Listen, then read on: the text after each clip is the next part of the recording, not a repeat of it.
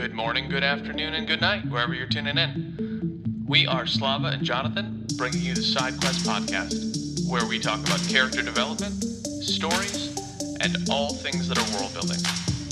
And we occasionally take side quests, because, frankly, that's how conversations work. Just as a reminder, this whole show is spoiler heavy. So sit back, tune in, and join us on this episode of SideQuest. All right, Snow Crab McGee, how you doing this week? I am doing well, Jonathan Stormblessed. I got no insult to you. You or you? Yeah, you had or a little to gift to you. Well, today's the day that I've been looking forward to for a long time. But I'm going to say that again in episode 10. But I get to say right now because we're here. We've hit the Sanderlanche. We have arrived. We have arrived at the Sanderlanche. Although I'll say it in the beginning, so just to get everybody salty right away, not the avalanche I was expecting. This is more like a Midwestern early winter snowfall that might get school canceled, but I wouldn't call this an avalanche. And I only say that because after I was done reading it, I didn't even text you and I was like, that was it? That was the avalanche? Because I had read a little bit ahead and I was thoroughly hooked by 71 and 72. Then I finished the book because I couldn't stop. I was so much into what was going on in the last chapters. Well, fair enough. That's not to say I didn't enjoy 64 through 69. I thought it was, again, broken record Slava here. I thought it was well paced because the pacing is Sanderson. Phenomenal. I thought it was phenomenal. 64 through 69 is very well paced. It sets up what I think we will be seeing in book 2 and 3 really well, even though I don't know what's coming there. But based on our conversations about it, the little bit I know, just because of my exploration of the Cosmere, which is very little, I wouldn't be able to give you a plot summary or even the beginning of a plot for either book. You also but I looked at think a whatever's coming, I looked at some memes. But whatever, not looking for memes, but memes came across my way anyway. Mm-hmm. Looking at 64 and 69, reading it, I think it sets up the reader for a lot. Yeah, 4 more books that are longer than this book. Oh yeah. I bought 2 of them, and I looked at the page count. I was like, oh wow. Wait, you bought Oathbringer also? Yeah, it was on sale, and so I was like, nice. Yeah. Because for on Amazon you can buy the Kindle book, which is what I bought, and then for like a couple $bucks you can buy the audio narration. I was like, that's what I'm doing. So I think both books and both audio narrations, so audio books, nice. Cost me like $20, $22. Oh, that's super nice. Yeah, so anyway, so I feel confident after reading 64 and 69, even before I texted you and said, that this was a great setup for what's coming. I also think you said, just to dig at me. Just a little bit. No, maybe a little bit, subconsciously. I think at minimum subconsciously. At minimum, but, well, not at minimum, at maximum, because I wasn't trying to dig at you. But whatever, it is what it is. Like, you know, there's a interesting Russian saying, you can't make friends on tastes and colors or preferences in colors. That's a very bad translation of it. So, like, might love... Run it in your native language. На вкус и цвет товарищей нет. You probably said something bad about my mom. I didn't. But, what am I saying? Oh, this is what I'm saying. So, you could have loved 64 through 69, and I could have went, It doesn't take away from me enjoying it. It's just both of our perspectives, like, of it based on our preferences and tastes and outlooks. You, maybe many other reasons, are like, this is awesome. And I'm like, that's cool. I get what's going on here, and I think it's a great setup. But yeah. When you kept repeating, get ready for the Sanderlanche, I was like, all right, this is going to be like all out insanity. And I was like, oh no, I get it. That's cool. A lot of cool things happen. Very cool things happen. And how Sanderson describes the war and the betrayal and Kaladin saving Dalinar, all of that is great. But I'm like, oh, okay. I get it. I understand why this is happening. And maybe I'm just, old and cynical. I'm not trying to be about it because there's nothing that I'm not pleased about these chapters. I really like them, but the avalanche for me came in 70 to 75. So let's just pause for a second. Do you have anything from your week to share with the crowd? Oh, sure, why not? Let's just side quest on that. Yeah, I wasn't gonna dive in that quick. I was just making a couple comments, but I mean, we kind of already started, so just give us a quick synopsis. Finally over the cold. Went back to the office this week. I only have to be in the office 2 days, but I went back this week for the first time in 2. It was good. Got some meetings. Wednesday was a funny day. Normally, there's no meetings on Wednesdays for me. And out of the last 17 Wednesdays, 18 Wednesdays that I've been in this job, maybe more. Now it's been 8 months. So 8 times 4, 32 Wednesdays. So out of the last 32 Wednesdays, I think 3 have had meetings, and 2 of those days I knew in advance that's going to be an off Wednesday. Mm-hmm. This Wednesday, I come in, my first day back, like no meetings. I get to catch up on everything that fell behind because I wasn't in the office. 9:30, a meeting scheduled for 12. 10:30, a meeting scheduled for 1 o'clock. By 12, I had 2 meetings scheduled for 2 and 3:30. And everything got done that needed to be done except the catching up part. Nice. So that's neither a complaint or a highlight. It's just is. It's the only thing that does that. It is what it is, yeah. It is what it is, and it's the only thing that was kind of out of whack for the week. Other than that, it was a pretty slow week because even though I was sick, I didn't fall that far behind because I worked, and the only things I had to catch up on was missing the in-office days. Mm. That was your week. Not bad by any means. I work at a startup, so you know, some days it's 10-hour days, some days it's 12-hour days, some days well that's kind of like every day, right? So Yeah. it's not a bad thing. I like what I do. I like the people I work with. I like the mission we're after. But yeah, we just had our conference last week.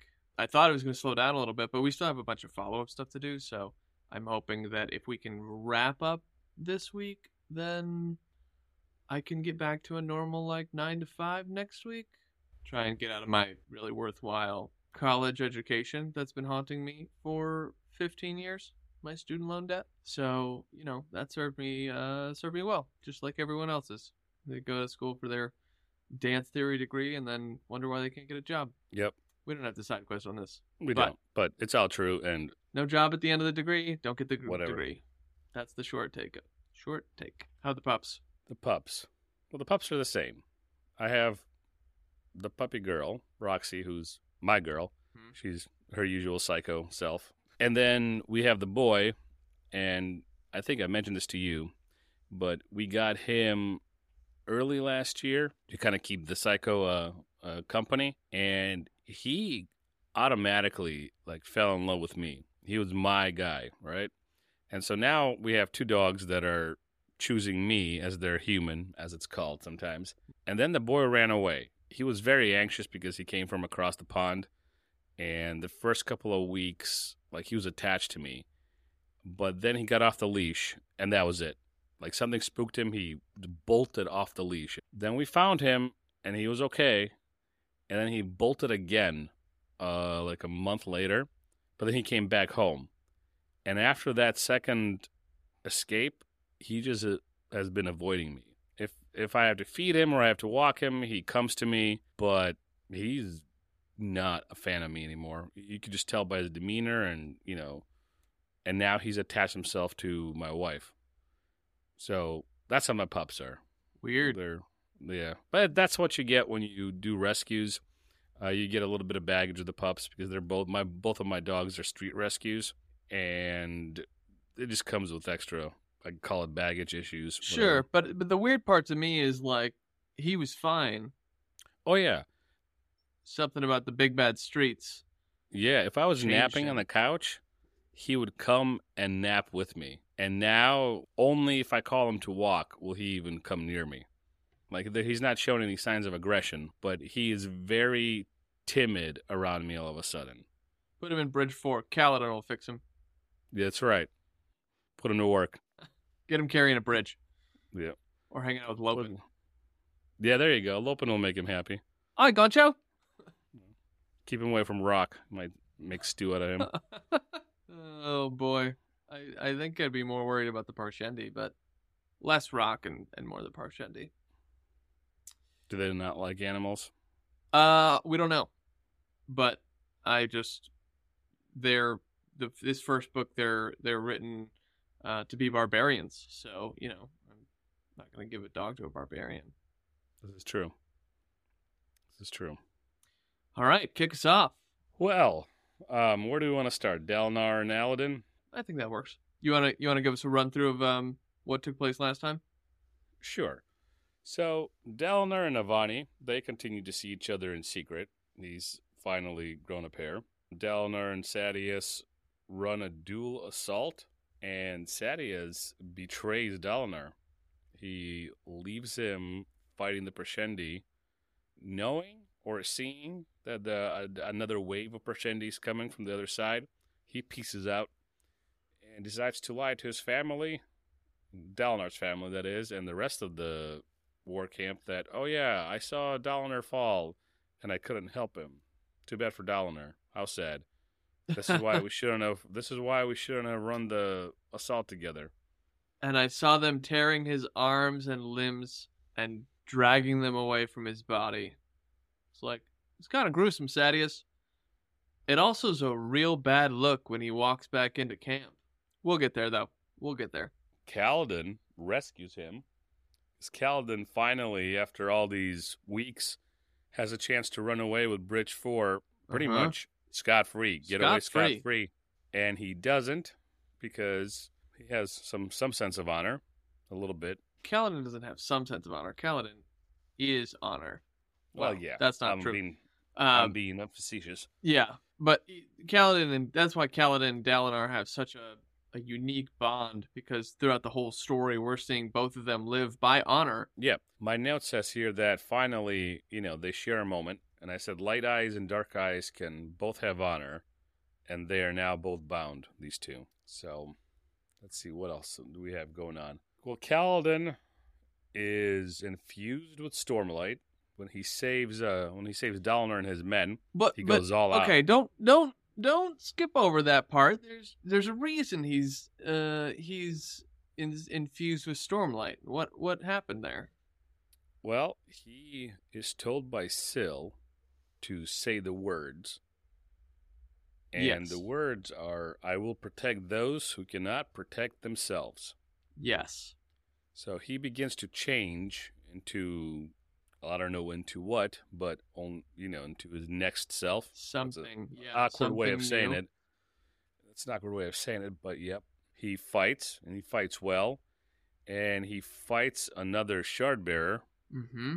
And he is taken aback, surprised, I guess that's the same thing, by what he perceives as honor from the Parshendi. Because you mentioned how they're written as savages, and perceived by the Alethi as savages, but it showed both Dalinar and Kaladin see a more human side to the Parshendi, a more honorable side of the Parshendi in all this. And so he saves Dalinar. And before he goes off, we have a flashback to Tian's death. Got like a fish in front of Kaladin's eyes. And then we really come back quick out of that flashback. And Syl prods Kaladin to say those words. Kaladin takes charge. He saves the men. And then he takes charge of Dalinar's army for a second, because all the Light Eyes, either being tired and worn out or just confused from the battle, they don't know what the hell they're doing.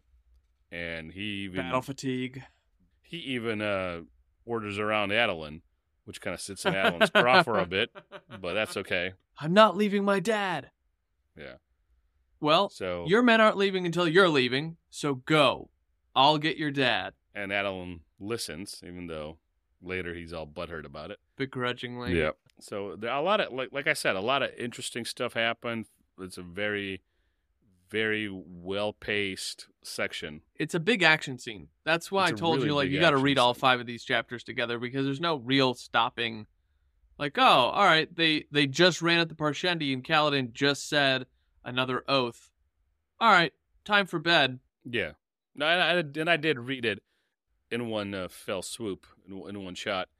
I want to slow down on these moments where, because it is an action scene, and this stuff does fly by. It was a good summary, but I want to zoom in here a little bit. So before they get on the field, Dalinar is starting to open up to Navani. Finally, even though he's had a lifelong crush with her, he tells her that he keeps a tight rein on himself, which I think is attributable to honor as an action. Adolin finally gets an appreciation for the visions that his father's are having, because the visions happen to be true, because Navani was able to prove them on his behalf, which is really big. And they go to battle. Another army shows up. We see in an earlier battle that a second army shows up as well when they start doing two. It was one of the first or second Parshendi. I think it was the second one where they ran plateaus together. And before this big scene, we see Kaladin on two different plateau runs. The first one, they're all wearing armor. The second one, they have 4 guys wearing armor as distractions. They find that to be a useful tactic. Now, what we don't see is them using armor again in this next battle, this big battle that you just described, which I think is interesting. I think it's been a little bit because I finished the book before you. If I recall, they had 2 bridge runs that day, I think. Does that sound right? That sounds right. But I finished the book a week after you, so we're both a bit behind. Yeah. It's been a while since we... Yeah, because I was gone for that week. But there's this moment of betrayal, and I always get really frustrated at Sadeas when this happens, because it's just like, Adolin was right, and then we zoom in to a moment with Dalinar and Adolin where Adolin has full justification to blame his father for not listening. But he doesn't.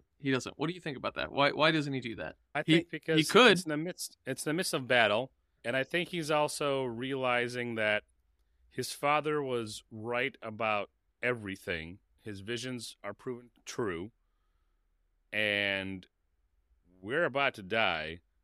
Yeah, if Dalinar listened to Adolin, maybe this wouldn't have happened, and Sadeas is a garbage person and has betrayed us. Absolute but garbage. What's the point? What's the point of, like, ramming it down Dalinar's throat? Yeah. Or screaming, "I told you so," in the middle of a battle where they're about to die. Yeah, what's the point of "I told you so" moments before death? You don't get anything from it. No. Yeah. I think it shows us Adolin's maturity, because I think a lot of the book we see Adolin feeling immature a bit. He's like bickering with his dad. He's like can't hold down a romantic relationship. He does take care of his brother. He does look out for that hooker. But for the most part, it feels like Adolin seems whiny. But in this moment, I feel like we finally get a real look at the man Adolin, who's clearly cut from the same cloth as Dalinar, where he's like, it's not about "I told you so." He remembers he's wrong, that his father lived by the codes the whole time, and that is worth so much more than an "I told you so." Yeah, I remember that. Yeah. So I just really love that part. This whole, and you said it earlier, but I'm going to reiterate it. The whole Sanderlanche here, when Kaladin is running toward the chasm to bring the bridge, and also the moment when Sadeas betrays them, I cry every time. It's just like, it gets me, man. I'm just like, you absolute words that I won't say on the podcast because we're trying to keep it kid friendly. But I do say those words. Those are the words that I say. Kaladin makes oaths. Those are the words that I say. Because I've been betrayed in life a few times, and it just like hits home. Yeah, absolutely. And as we continue going, and then you get him lying to Navani. Yeah, it's just like, you are just... He's garbage, real close man. to the line of irredeemable, right? Yeah. Like, and Yeah. it's literally just the choice he made. Yeah. It's not that he couldn't be redeemable if he made new decisions. It's just that he chose to be irredeemable. Right. He absolutely so. Yeah, it's so that gets me every time in the book. And then Kaladin saying the words where he's like, he literally, well, before he says the words, when he has to make that decision to hold on to his bitterness, to Light Eyes, to hold on to his assumptions and presumptions about Light Eyes, to hold on to his anger and betrayal of what Light Eyes did to him and his brother and his family in that moment. And he's looking back, and Syl is just staring there in horror of what's going on.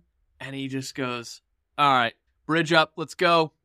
And he just makes the decision, because almost every time the honorable decision is always the difficult decision. But it's literally just because you need to live with your own soul. You just do. Like, he could have left. It's always easy to take the easy way out. That sounds also awkward. It's always easy to, just peace out and not do the right thing. Yeah. The right thing is usually the hard thing. Yeah. And he's running back, and Syl is just like, say the words. Say the words. What does he say again, Slava? I will protect those who cannot protect themselves. Yep. Yeah, that's a big moment. And so Yeah. part of this whole Stormlight Archive journey before destination, strength before weakness, life before death, is seeing these characters in their ethical dilemmas have to grow. And the way that they grow, at least with the main POVs we follow, is choosing to do hard things and take these oaths to become the Knights Radiant, right? Like, each one of them in their different sect is not the right word. Order. They're called orders. Different orders of the Knights Radiant. Each order has their own oaths. And they're both unique to the person, but also they have patterns. And so later books, we see other characters start to make oaths in Kaladin's order. And they're not the same, but they are the same, if that makes sense. Mm-hmm. The I think so. principles, the principles are the same of the context behind the words, but for that person, because each of these people have different lived experiences. So it's quite unique, as opposed to something like a Dragon Ball Z, where it's like, all right, he's going Super Saiyan, or whatever, where it's just like, oh, well, when you power up, it looks like this, and there's no uniqueness to it, even though we're very different people. It's just like, you've hit the over 9,000 power level. All right, cool. So, okay. Then Kaladin jumps over the chasm, and another moment where he's out of Stormlight and he lands, and then Sanderson reminds us that the Parshendi wear gems in their beards, glowing with Stormlight. Yeah, so he's pulling in the Stormlight from their beards and slaughtering the crap out of them. Yeah, just very cool. I also really loved that he got to shine that chip on his shoulder a little bit when the honor guard came down and he was ordering them around a little bit. I mean, he was already frustrated about having to come save them and giving up his freedom. But I think later on in the tent, he was probably going like, yeah, I told those so's and so's. Yeah. Oh, man. Dalinar almost lost his honor in the middle of this fight with the Shardbearer because he wasn't going to go with Kaladin, right?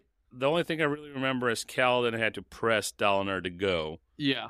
Dalinar is so wrought with battle fatigue in his fight for his life. And then when the Shardbearer from the Parshendi finally shows up, which is at the end of the battle after he and Adolin are already weak, which he doesn't see honor in, but the Shardbearer comes to fight Dalinar before Kaladin can get up there, and Dalinar's he's getting older, he's tired, he's been fighting for his life for probably a couple hours, maybe it's only 30 minutes, but still, it's a lot of exertion, and he's losing.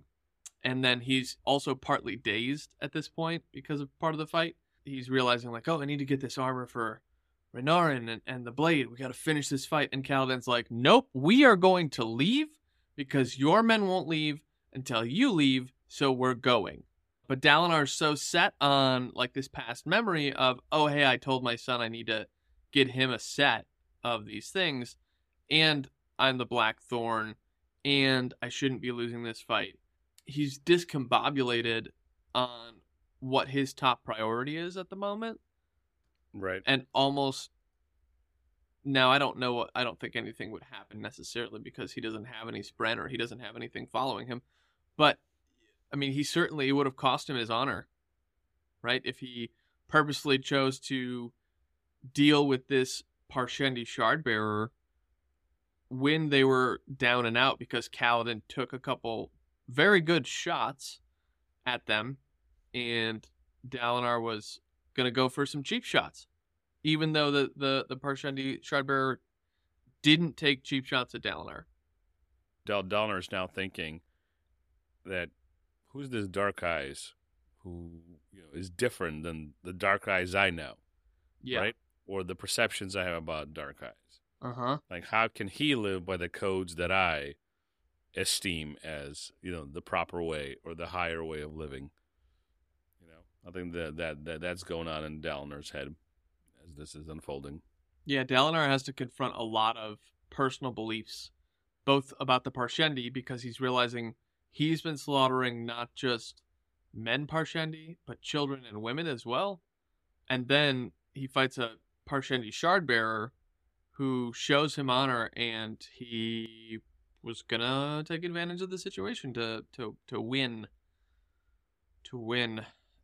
And this section of information will become more relevant in Book 2, where you learn more about Dalinar's past.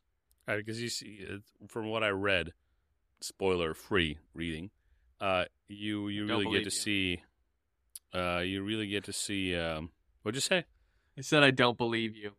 I will show you the YouTube link, and in the title it says spoiler-free. So I didn't read, I listened. What the spoiler-free overview said was that you get a different perspective of Dalinar in it, and you get more of his backstory. That's an understatement. Okay. And the old magic. And we'll leave that at that. Anyway, I told Slava, I was like, hey, I realize you just finished The Way of Kings. Don't buy the second book yet. Let's talk about the next things we're going to read through. And he sends me a picture having already bought book 2. And I was like, okay, well, I'm apparently a little late on this one. Don't start listening to it yet. Jeez. So what does Slava do instead? He listens to summaries. Spoiler-free, oh my but gosh. still summaries. You're everything that's wrong with America. I am everything that is right with America. I am America. Well, that's true because immigrants built yes. the nation we live in. Contrary to popular belief. But anyway, so Dalinar and Adolin get down to Bridge 4. Kaladin reins them in, pulls them aside. They escape. Now, we see a lot of honor from the Parshendi not chasing them because, honestly, they were sitting ducks. The Parshendi can jump chasms. They can certainly outnumber them. The Parshendi showed honor. Yeah. And I think the Parshendi, I'm guessing now, but I think the Parshendi saw the betrayal, saw that Dalinar was being left alone, and they're not going to be like, oh, well, wow, one of your guys is leaving? Well, we'll stop fighting now. But then they saw Kaladin come, and these bridgemen come to save Dalinar, and by that time, as Dalinar and the bridgemen and his personal guard and the men of his army are leaving, the Parshendi probably, that's when they chose to show honor, because well, what are you going to do? You're going to chase down your enemy and slaughter them, by stabbing them in the backs? That's not how. It's not how. Well, sometimes it is how it's work. It is how it works because people. That's what they do. But the more the story unfolds, and we're here at the last chapters, the more we as readers are shown that these guys aren't, mindless barbarians. Yeah. So it's another underscore, almost, if you will, of that point that Sanderson is making, that these guys, there's more to these guys than meets the eye. Because how do we see them? We only see them through Alethi eyes. Right. But then we're given Kaladin's view of them. It's still Kaladin's POV, and it's still Dalinar's POV. But through the eyes of these two characters, we see that there's more to the Parshendi. Do you think that he's going to unpack that more in the next few books? Well, I hope so, because for my spoiler-free reading, I'm going to keep emphasizing that. Just boy. There's different kinds of Parshendi, right? There are the Parshmen, there are the Parshendi, and there are others that are of the same people groups, if you will. I don't know how they can call this spoiler-free when you have so much information. Well, again, remember the conversation we had about Oh, I know. like I know. and this isn't a book. This isn't a spoiler-free reading or spoiler-full reading. This is in chapter 70 that we find this out, that I unpack this out of. But part of it was from the Captured in Words. Plug to that guy. Just Google Way of King summary. He'll be like the first or second one that comes up. Young kid with a Chip on his shoulder the size of a boulder. this kid or It's no? a question, but yeah, this kid. No, I don't think so. None of that I got from any of his videos. All right, carry on. Yeah. So either from him, but also from chapter 70 and 71, that's where I unpacked the types of Parshendi. There's more to them than not only meets the eye from the POV of Kaladin and Dalinar, but what Shallan finds out and it blows her little redhead mind. Yeah. So that. Yeah. Yeah. Which All we'll right. talk about next episode. Next episode. But all that yeah. really, now the reader should be prepared. That's why I said this is a good preparation, stage setting, if you will, Yeah. for the next book, because the reader should expect to learn more about the Parshendi now. Of course, to answer your question more directly now, yeah, we're going to learn more about the Parshendi, and because, well, what else happens with Dalinar? Like, yeah, we get his backstory probably, but he has to grow further. Like, he's now, no longer the politician. He's Blackthorn again, which means he might kill a few more Parshendi.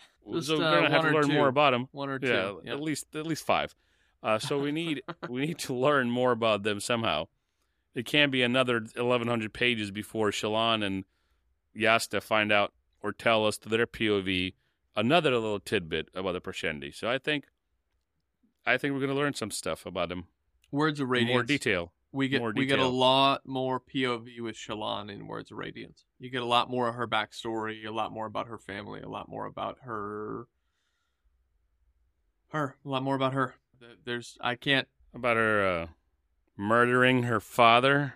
I'll cut that, maybe. You can That's leave it. revealed in the next chapter. I'm not spoiling anything. Remember when the music came on and you heard Jonathan say, "This episode is spoiler heavy"? There we go. That's what happens. It's yeah. true. So anyway, back to Sadius in the war camps, Sadius, telling the war Navani camps. and Renarin that Dalinar Dude. is dead. Dude, I was listening to this as I was working out, and I think I got like 10 extra reps in just because of I was like, what the heck is going on? What a piece of garbage. Sadius Dude. is garbage is kind. Sadius an is the insult to scum garbage. of the earth. Yeah, this is a scummy thing. This is... And you want to know what? This isn't even the worst bad guy in the whole series. Oh, Roshar is worse?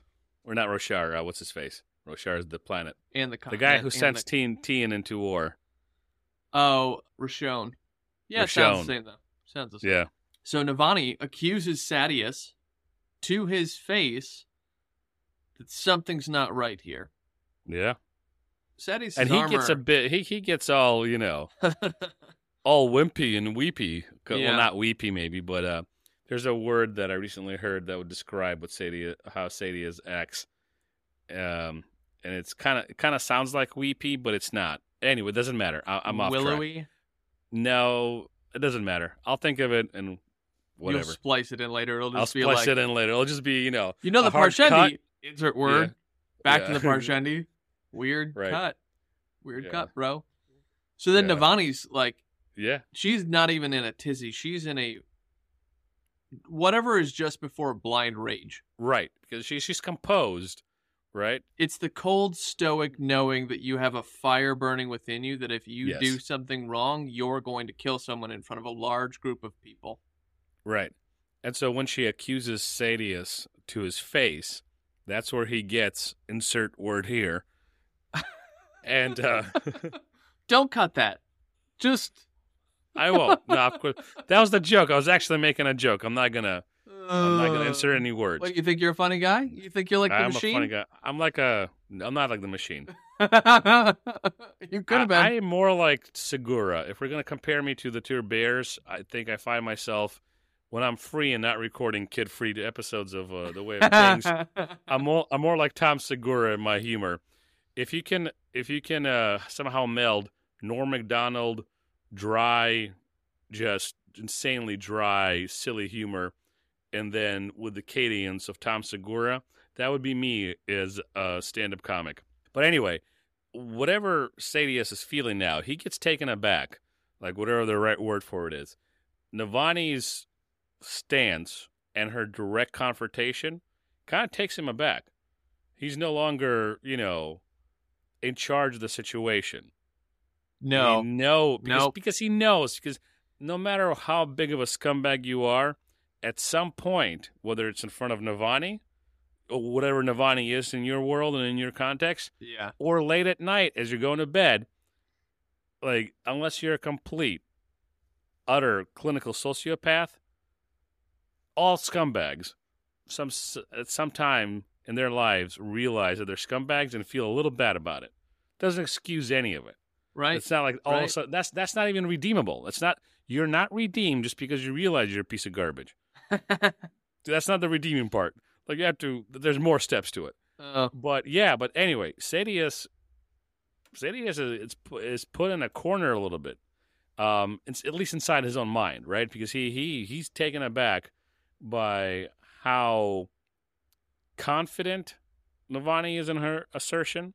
Oh yeah, the Because guilt he is can't all even over say- him. Yeah, because he can't even say like, "Oh, silly woman, you're just upset about your brother / boyfriend, / whatever you're doing with him now, being dead." He can't even play that card because she just comes out, right to the throat, right in the jugular. She's like a solid white spine, just full rage, full tilt. Yep, I like it. And then Dalinar strolls up. So gallivants into the. Oh, that moment is just like, That's come on. How does Sadius feel right now where he's like, I saw them tear him limb from limb, and da-da-da-da. And then suddenly, the man himself, Blackthorn, walks in. woof. Man, To quote you. yeah. I'm not one to shart my shard plate, but I'll tell you. There are some shards in that shard plate. Gonna have to give it the extra wax and clean this time. Woof. Woof indeed, man. Yeah, And you can cut. that's a good moment. Yeah. Oh, so good. And it was. Sorry, we skipped over Navani. In her Praying. blind rage. Yeah, not blind rage, but whatever. Emotional. More calm rage. Yeah. She's still mad. She's not like the rage hasn't gone away, but I think she realizes that if she throat punches Sadius right now, I'm gonna mispronounce all the names. Like people are gonna be so mad. If she throat punches Sadius right now, it's not gonna bring any resolution to the situation, No. and it might get her in trouble. She needs to now do a little politicking, if you will, and I think Oh, being she's around good at the it too. royal court, she knows, and this is even written and not in so many words, Yeah. that being around the royal court, she has learned all those chess moves, so to speak, or the need for politicking at certain times. So she said what she had to say. She doesn't want to overstep any, I don't want to say boundaries, but maybe that's the right word anyway. She doesn't want to overstep anything that gets her into trouble. Yeah. No Because public I think disgracing. she wants to take revenge, I'm assuming, or somehow, whatever. Let's just go with revenge. Forget Comeuppance. everything else. Yeah. She wants justice. Even better than revenge. That's She the name wants of justice That's the name of for- the chapter. Yeah. for Dalinar, and throat punching Sadius won't No. bring no, that no. about. Yeah. Sometimes you got to play the long game. Yeah. There's to quote another author that we've read, but you haven't read this book yet. There are 3 things that all wise men fear: the sea and storm, a night with no moon, and the anger of a gentle man. Oh, you've shared this with me. This is from Rutfuss, right? Yeah. Yeah. The wise man's fear. Now, Yeah. the anger of a gentleman, the anger of a gentlewoman, like someone that is just super chill, and then you do something and they go full tilt, get out the way and hope that you aren't the cause, because they're not going to stop. Right. And I think what's key there, that losing of their proverbial crap or that going full tilt, let not the listener be mistaken that that's just pent up anger that is, boiling over. The really quiet, chill people like that are really quiet and chill. And there's a lot of things that rolls off their back, and there's a lot of things that they don't take seriously or don't put stock in or don't see as necessary of their reaction.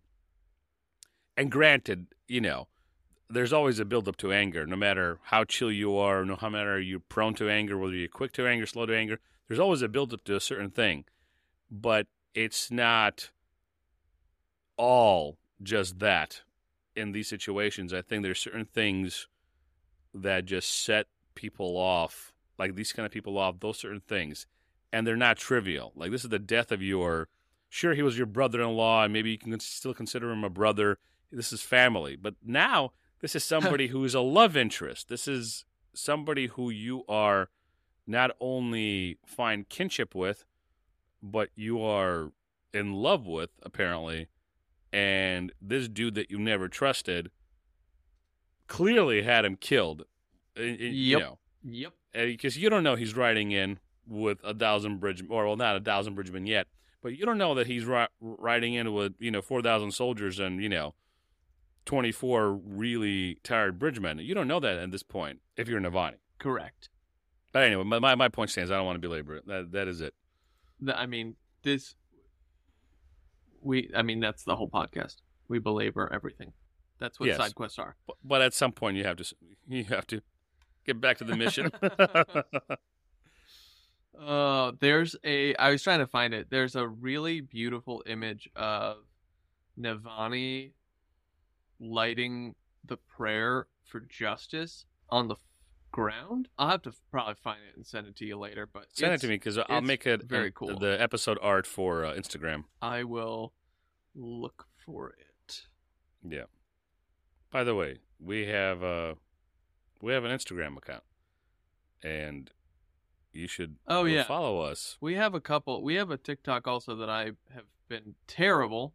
I've posted nothing, So but we have follow us there.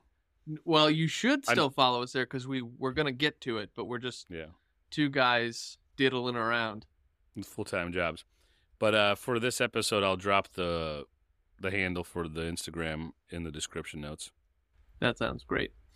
Man, I really want to find this. That's not it, though. Anyway, I'll have to find it later. So, it's getting pretty thick, double C's, between Sadeas and Dalinar, and Dalinar walks up. Well, first he has to tell Adolin, don't draw your shard blade. Yes. Which is a really wise... Yeah. A really wise... I mean, you read this chapter and you can cut the thickness of the tension between the two of them and their armies. One guy draws a blade. That's it. This whole city is being torn to shreds. That's it. It's done. Yep.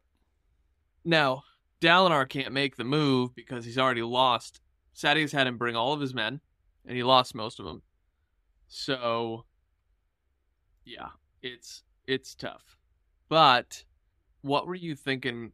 How's he going to resolve this moment?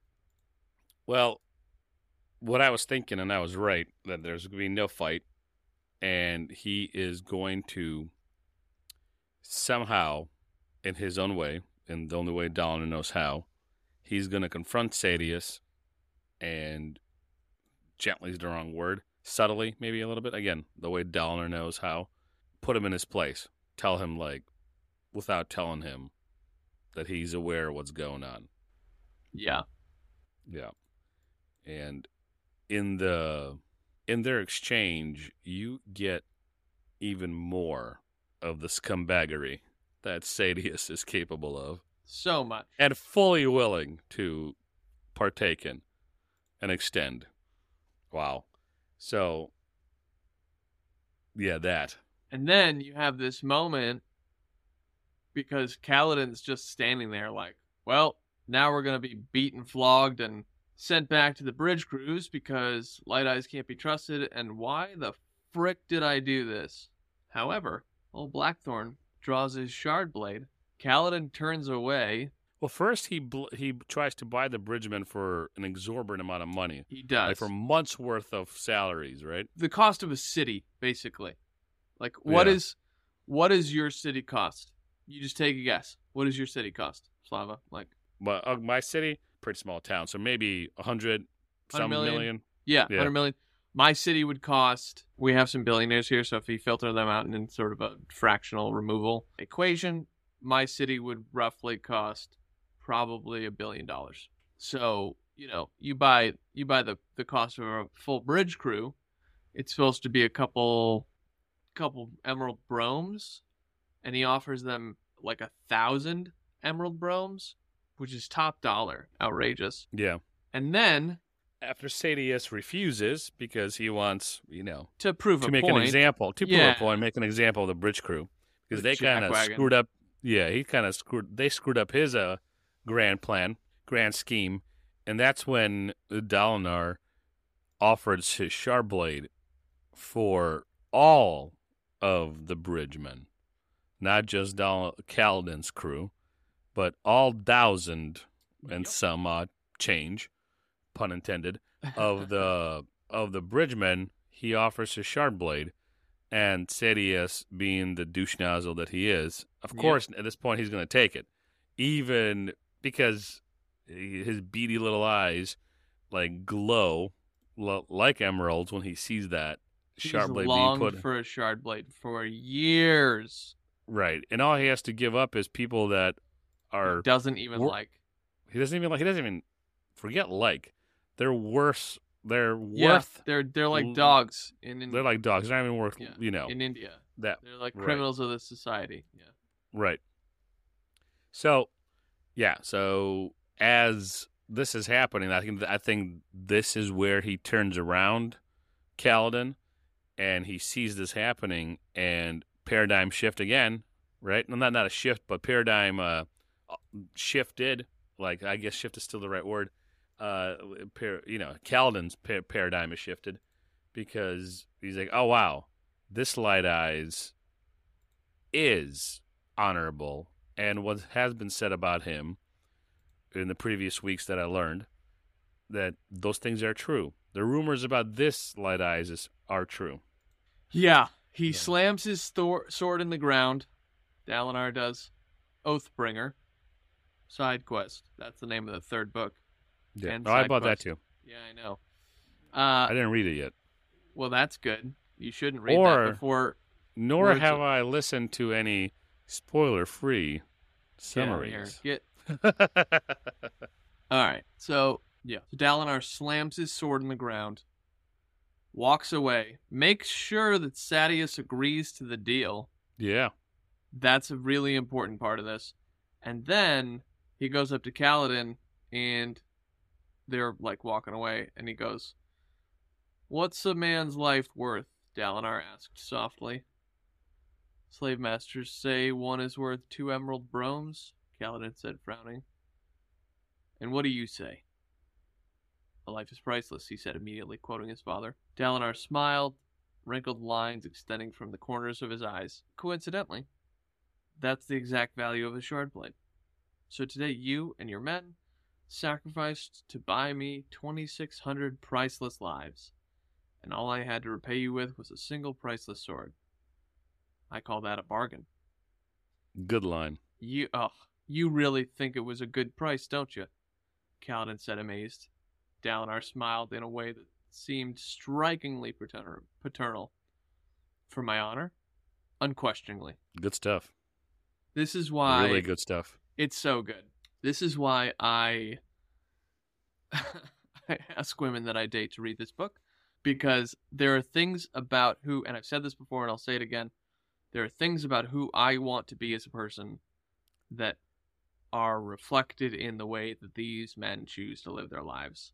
So, if you ask women to read this book for that reason, what is the reason that you've asked me to read this book? I didn't want to break it to you this early.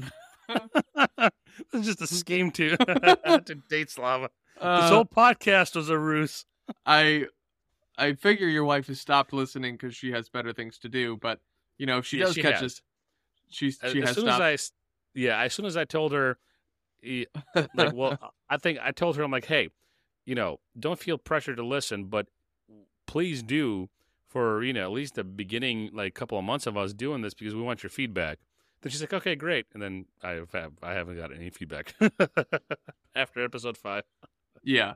Well, although her feedback was good. no, and it she was. said It was that, it was valuable. part of it. But anyway, sorry. Like Part of it too is that you got better equipment, so there's less, at least quality wise, there's less issues that need feedback, and it's just content at this point. But no, I like this book because anybody, there's things about us as humans that it's hard to convey, and even you and I, we got over a decade of friendship, maybe 2. I don't remember how math works. It's close to 2, but not really 2. Like probably 3 or 4 years shy of 2. Yeah, that sounds about right. But it's like, even with that, you can do life together, and unless you're in the same city dealing with the same nonsense, there are just parts of your personality that just aren't going to come out because the scenario hasn't presented itself. Absolutely.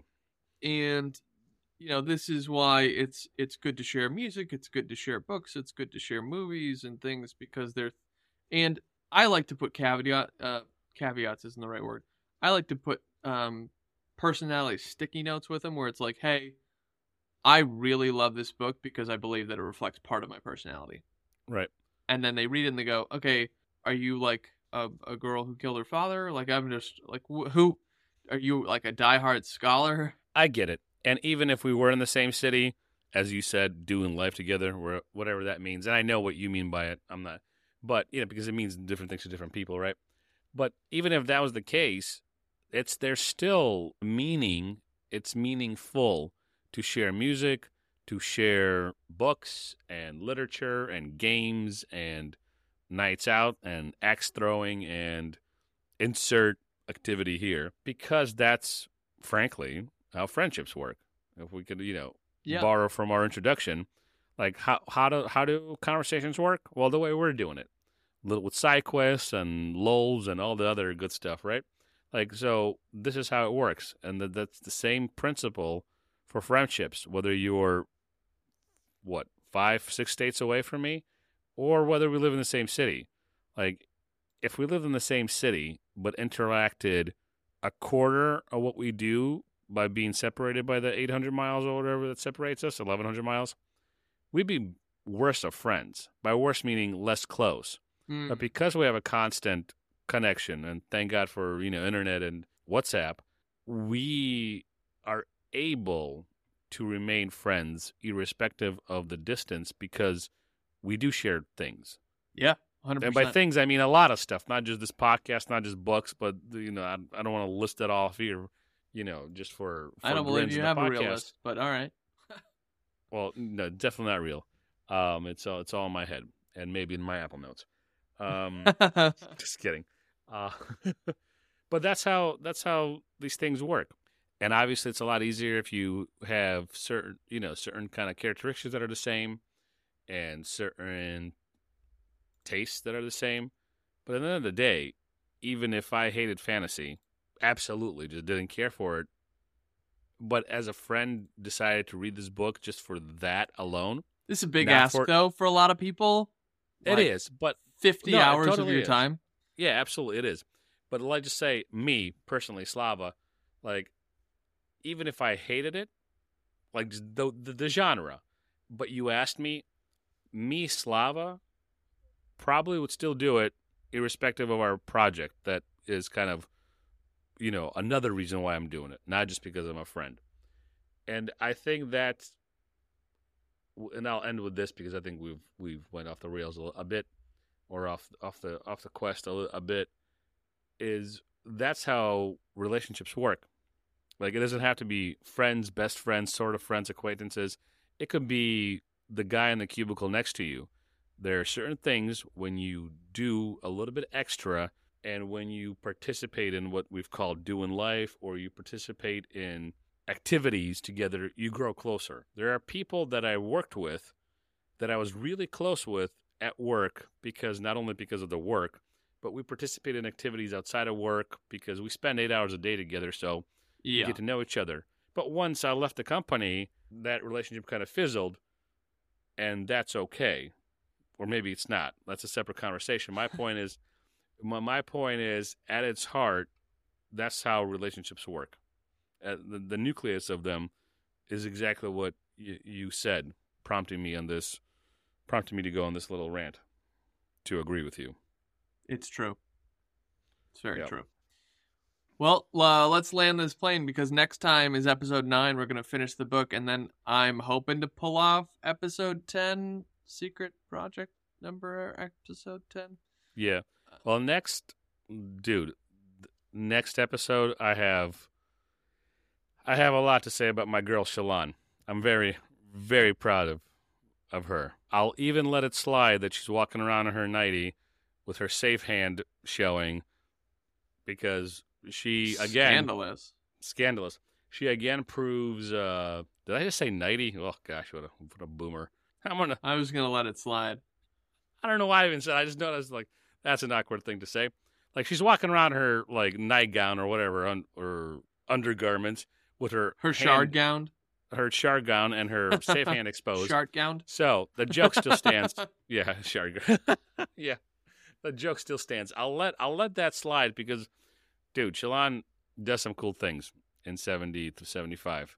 I think Navani proves to be more interesting of a character, more complex of a character than we got to see. It's great to see both Kaladin and Dalinar grow as characters. Because maybe this was the Avalanche, maybe this was the Sanderlanche. We saw just these little arcs, maybe in the whole scheme of the Cosmere, or the whole scheme of these. It's not even a trilogy anymore. It's 4 or 5 books. So in the course of these books, maybe they're small arcs, 2 5-book arcs. Yeah, in this book, like that's a pretty big thing that they went through, both of them. You didn't even talk about Syl at all. Well, Syl is Syl. I mean, we didn't talk about her, and the only really... You found out what she is, though. She's still a Spren, but what kind of Spren? Honor Spren. Honor Spren. There you go. Actually, that's pretty big. I completely forgot about that. Listen, even an episode or 2 ago, I was like, I wonder why Syl is attached to Kaladin. She's not a Spren. Are you sure? No. Yeah, whatever. It's now on the internet forever, my ramblings about Syl. All right, your final notes. What do you think is going on in the Cosmere as a whole? The desolation. Well, that's coming on to Roshar Roshar specifically. Yeah. The gods are fighting. There's cosmic battles, cosmic shifts.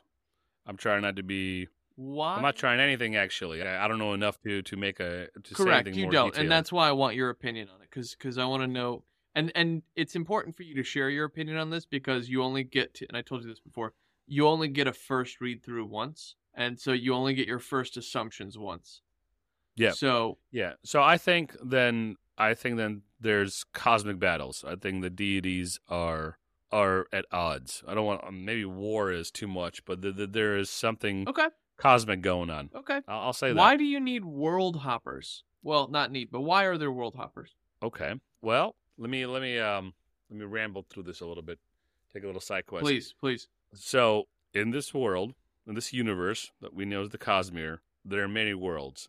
And some people, I assume, don't know that other worlds exist, right? Did Tian know that? Yeah, I think that's super fair. Kaladin doesn't really know that other worlds exist. Rock does. Does Teft? Yeah, probably not. Does Elokar? No. Did Gavilar? Probably. Because of his studies, I would say that. So why do we need world hoppers? That's kind of a strange question. Why are there world hoppers? Yeah, I misphrased it on the front end. Like why? Because I don't think we actually know, even if you scour the wikis as like a need. Like I don't know if they need them. But why are there? Because there are people who have accessed maybe forbidden knowledge. Or maybe it's not that forbidden. Maybe it's just knowledge, esoteric knowledge, like just known by a few. Maybe they've accessed this knowledge, and because of how the Cosmere is set up, and the kind of maybe the divine cosmic attributes or characteristics of the Cosmere, allows these world hoppers and these people have accessed this knowledge, and either for selfish gain or for honorable gain, decided to world hop, whether to explore or find more spheres, find girls, rob, steal, pillage, whatever. Yep, those are words that you have said and things. Is the connection bad? No, I'm just. You went off on a weird side tangent. That made me think of this character named Wayne from Mistborn Era 2, and I'm gonna be a little upset if you don't like Wayne, because he's like Wit on steroids. Well, then we're gonna like him just fine. And it's a Western set in the Cosmere. Okay. Well, we'll get there. I don't see why I would hate that kind of character. Dislike isn't the right word. You don't hold the same pause and appreciation for some of the stuff that I point out. So, well, yeah, and that might be because it's my first read, and you are looking at it as maybe a more well-versed Cosmerian, as you've called these folks, and yourself and us now. I'm reading this for the first time. One of us. It's like Russia all over again. Yeah. Just call me Karl Marx. All right, Carl. Or Marky Marx. Marky Marx? Oh, I'm kidding. What was I saying? Oh, yeah. Well, that's the one reason, because you're more versed. I'm less versed in the Cosmere. So we're coming at it with different perspectives because of that. And we're coming at it from different perspectives because we're two different people. Take Ciri and Vivina. I just gravitated towards Ciri throughout the whole book. I find Shallan, if we're talking about just talking about female characters, I find Shallan compelling. Not so much Yasna, although I like her character and I want to follow her character. And compelling meaning like if I'm comparing the two equally, right. apples to apples, Shallan which one do I want to know more about? Right. And if we're talking about male characters, I like Wit, who is Hoyd. Kaladin and Dalinar, I understand the honor, like they're honorable characters. You want to see them grow. But for me, I also want to see Szeth, as much as I don't like him as a character maybe. I kind of want to see his backstory, right? So there's this tension there, right? And both of us, they're kind of competing likes and dislikes, but they're really not. But then in the going to Warbreaker, I really like the king who dies, who sacrifices himself. Lights on. Spoiler alert. Yeah. Just because of his kind of laissez-faire attitude and his sarcasm. And so I liked him for that. But I also like Vasher, but for different reasons. But if I was going to put Vasher and that king next to each other, and you would say, who do you want to read a book about? I'd be like, probably the king. And maybe Vasher is the second book, right? That just because, again, how does the Russian say? Na vkus и цвет товарищей нет. Like for colors and taste, there are no friends or something, whatever it is. So different ways of looking at it. And I can understand you song. And I appreciate right. And I can understand you as a friend, being your friend. I can understand you with Jonathan, what makes you tick, and understand why you like Galinar, and still like Galinar. Wow, still like Dalinar, but not like him as much as you. Yeah, you know. Yeah, no, that's fair. I like this moment from Lightsong where he's like, Scoot, I don't believe in prophecy. I don't believe in the things that I see are prophecies waiting to be foretold. And then Scoot is just like sketching down everything that has just been said as if it's scripture. Just the sheer irony. Oh man. And I like that he called him Scoot. His name is not Scoot. His name is like something Laramar. Yeah, something more. I'm gonna call you Scoot. Oh man, we should do a reread on that over a weekend or something, and then do like 2 episodes on it or something. Yeah, well, our publication calendar, I've created it, and I think I dropped it in there. Yeah, I'm working long hours. I haven't looked. No, at it yet. You're fine. I'm just saying it's already in the schedule. Do you guys want to look at it? Should we show it to you? Well, you'll have to interact with us. One of us bites. I'll let you decide who that is. Yeah, it's not the Ukrainian Russian, Estonian. I'm from all over the place. Hmm. I am a man. I am the $6 million man That's not from true. Europe. No. Maybe like 2.5. Wow. So I just have like a bionic arm, and that's it. So they stopped there. No, you bought the blueprints but couldn't afford the rest. Yeah, that's even better. So that's very existential Russian dread type, like where Yeah. the or kind of O. Henry, that author, if you ever heard of him. So one of the stories that kind of stuck with me since I was a kid was that O. Henry story where there's a poor wife and husband. They're trying to buy birthday presents for each other or anniversary presents for each other. So she has beautiful hair, so she sells her hair.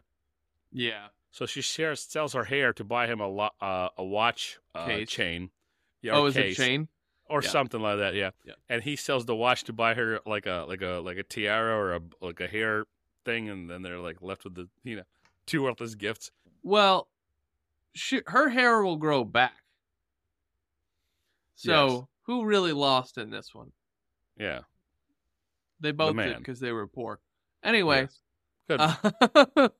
Very, very Dostoevskian of you. Yeah, thank you.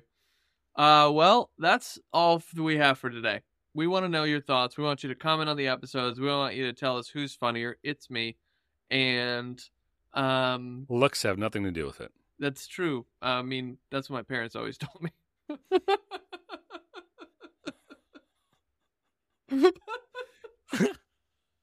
And we wonder why Jonathan does the things he does.